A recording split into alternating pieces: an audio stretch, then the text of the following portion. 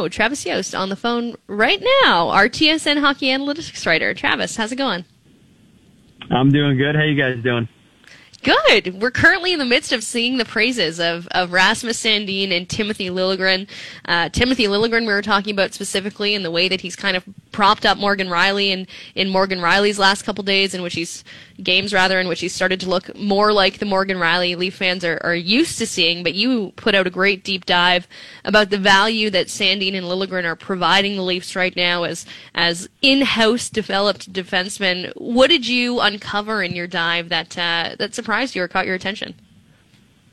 Yeah, it's really interesting because I think you could make an argument, and Toronto's not the only organization in this spot anymore, but I think you could make the argument that maybe 20 years ago, one or both of these guys, between Sandin and Liljegren, don't get the shot that they're getting right now. The league has just modernized in a way that puck moving and skating abilities are such heightened values on the blue line, and raw physical play, while still immensely valuable, may be marginally less important than it was 20 years ago. And the reason why I bring it up is these are two players that the organization has developed exceptionally well. They look every bit the quality of a top four defender at the NHL, and we're talking about two guys who haven't even kissed 24 years of age yet. And I think the other key distinction here, too, is like, you know, if you're Toronto, if you're any team in the league for that matter, but especially the teams that really spend to the cap ceiling, draft and development is so critically important, because if you can nail some number of picks and develop these players and push them into integral roles, you can do things like go sign a John Tavares in free agency for a ton of money, or extend both Mitch Marner and William Nylander.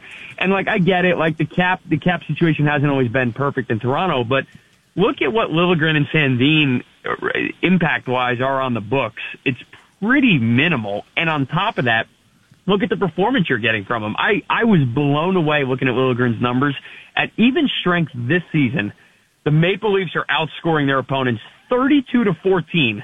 That's plus 18 goals with Liljegren on the ice in a matter of, like, I think it's less than 600 minutes that he's played. So, yes, he's not getting the absolute toughest level of competition. He tends to play against middle six opposition forwards.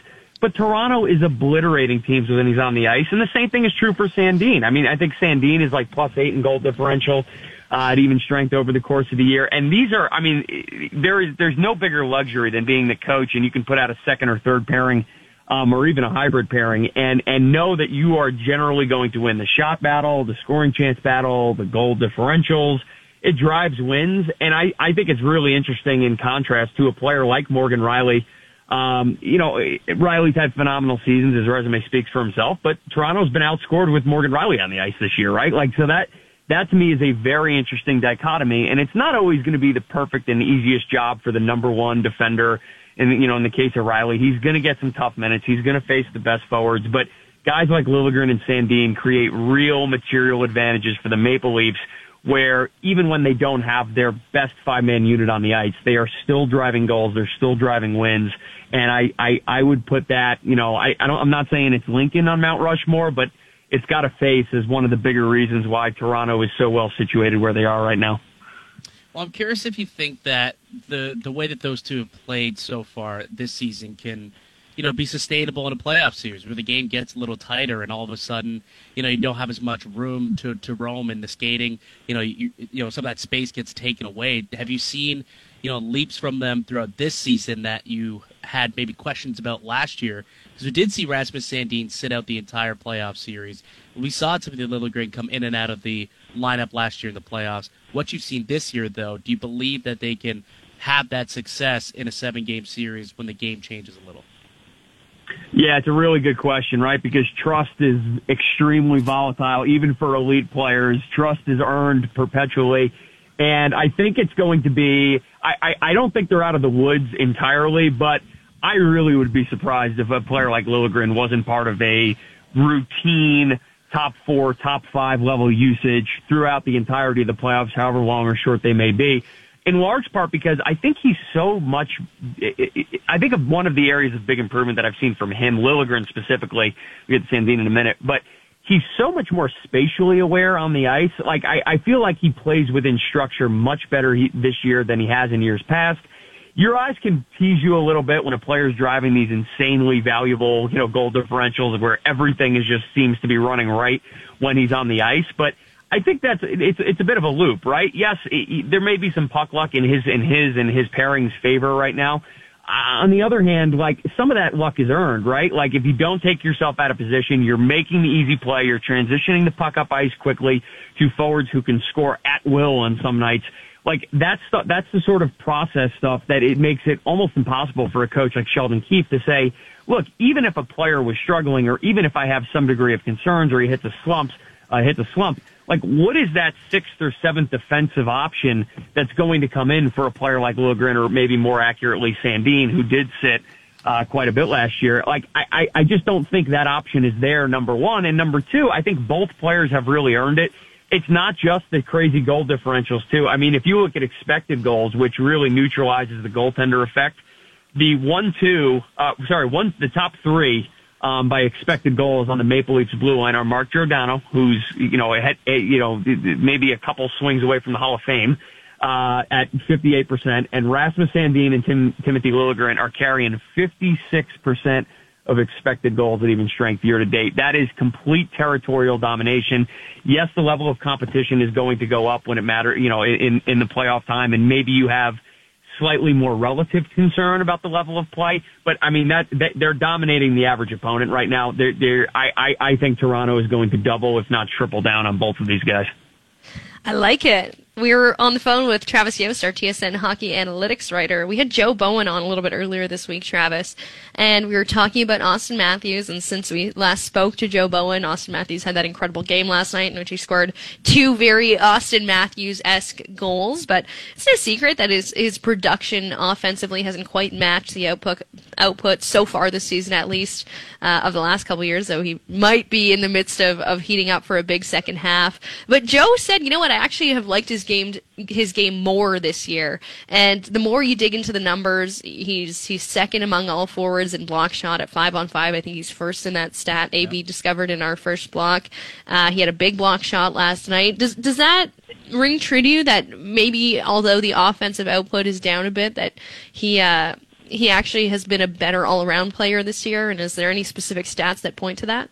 Up there in takeaways. Yeah, I think you hit the nail on the head with this one, because I think scoring, now granted, for the top 1% type forwards, scoring and scoring stability is perpetual, right? Like, if you look at Connor McDavid's career scoring, it is the most flat and predictable trend line you've ever seen, because he's always scoring all the time. The vast majority of players go through peaks and troughs, and they always will generally regress toward their averages, wherever those averages are. In the case of Matthews, like, the individual scoring hasn't been there, but his line and his five-man unit are still dominating play. And to me, that's always the buyback. When I see a game-breaking forward, or any forward for that matter, see a serious decline in scoring, I ask myself, is this a result of less opportunity, less usage, less territorial advantage, poorer quality of teammates? Like, you kind of want to check all those boxes. And in the case of Matthews, like, when he's been in the lineup, Toronto, that five-man unit with Matthews on the ice, has by and large obliterated who they're playing. And whether it's Matthews getting the point or another forward getting the point over a 10 or 15 game stretch, I think is way less important relative to, is he still a very threatening offensive player, and is he working his way to be, the quality two-way player we expect, one of the 3, 4, 5 best players in the world right now to play. My concern with Matthews is almost non-existent, and I caveat almost because of one thing. I don't like, this is true for any major sport, I don't like when players are overly vague about injuries and injury management, and I get that some of this, maybe most of it, is cultural, and teams can put their thumb on the scale, but when you start talking about a forward like Matthews, who has been extremely predictable on a scoring basis, starts seeing scoring decline, and it's collinear with in and out of the lineup a little bit, vague comments about some sort of injury he's finessing or nurturing right now.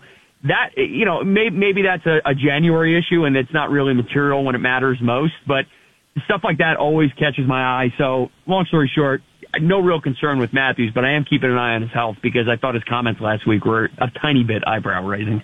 Yeah, I think they absolutely were, but he's kind of shot out of a cannon since he took that little bit of a break. So maybe he just needed a couple of days there to get himself rested up, and hopefully he can get going here in the way that we know he can. We're chatting with Travis Yost, our TSN hockey analytics writer. You actually wrote a piece recently about the playoff format and how you got a beef about the way it is, because we're sitting here, what's today, January 20th, I believe, and we already know it's going to be Leafs and Bolts in April in a 7-game series. I mean, what do you think would be the best and fairest way if they were to change the format? Like, if you were commissioner for the day, do you have a solution to this yes, problem? I do. I love do. it. But I'm worried.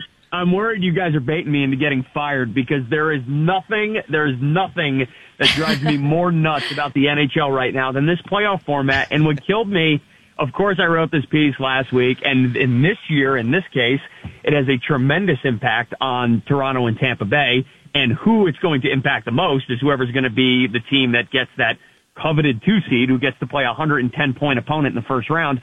But I've been writing about this since they introduced the format. This forced divisional format only works if you have reasonable talent balances across the divisions, which I remind everyone, we used to have talent imbalances within the conference, and yes, the division winners get the top 3 seeds, but it was a little bit smoother where you weren't so concerned about how 15 teams looked relative to the other 15 teams at the time. Right now, this format, if you ever have a very strong division, you are correspondingly going to have a very weak division somewhere else. And I constantly hear about the complaints about, it's scheduling imbalance, so they've got to do it this way. It's total nonsense. Toronto and Tampa Bay have been obliterating everyone in the league, and they're going to play each other in round 1. And by the way, what's true for Toronto and Tampa Bay this year will be true for other teams in other years. If you remember last year, this impacted 2 series. It also impacted the Minnesota series in the first round, where you've got 2 110-point teams playing each other. And you look across, there's another series where a team with 10 less points is playing a team with 15 fewer points. It just doesn't, like, I am very sympathetic from a business standpoint that the league is trying to manage costs, trying to manage schedules, trying to manage logistics. So you need some sort of geographic center point for some of these games. But when it comes playoff time, like, to me, the whole point of the playoffs is, like, we are playing to win. There's only one winner, and in this case, 15 losers, and that's all we care about. And if everyone generally agrees, like, yep, we want a very fun playoff format that's exciting and compelling, and may the best team win, you're not really doing that if you've got 2 theoretical top 5 teams in the league, which at the time of the piece, Toronto was 4 and Tampa Bay was 5. I believe they've inverted. They're going to play each other in round 1. I mean, it just doesn't make any sense. And for the life of me, I don't understand why the league doesn't roll. If they think the logistics and schedule are that punitive and penalizing for certain teams, just make it a 1-8 conference split format where the top seed plays the 8th seed in each respective conference. The winner of the conferences play each other in the Stanley Cup. It is by and large an almost identical format. The only difference is you don't have all this points and win-loss inefficiency, because you are forcing the 2 seed to play the 3 seed in every division. That is the crux of the issue, and until that changes, this format is going to stink. Yeah, the only good thing about it is the first round is always electric, but you want it to get progressively better and better. I think that's where, right. Like, it seems as though the second and third round, it's like, and then the Stanley Cup final, it ramps up because you get the top 2 teams.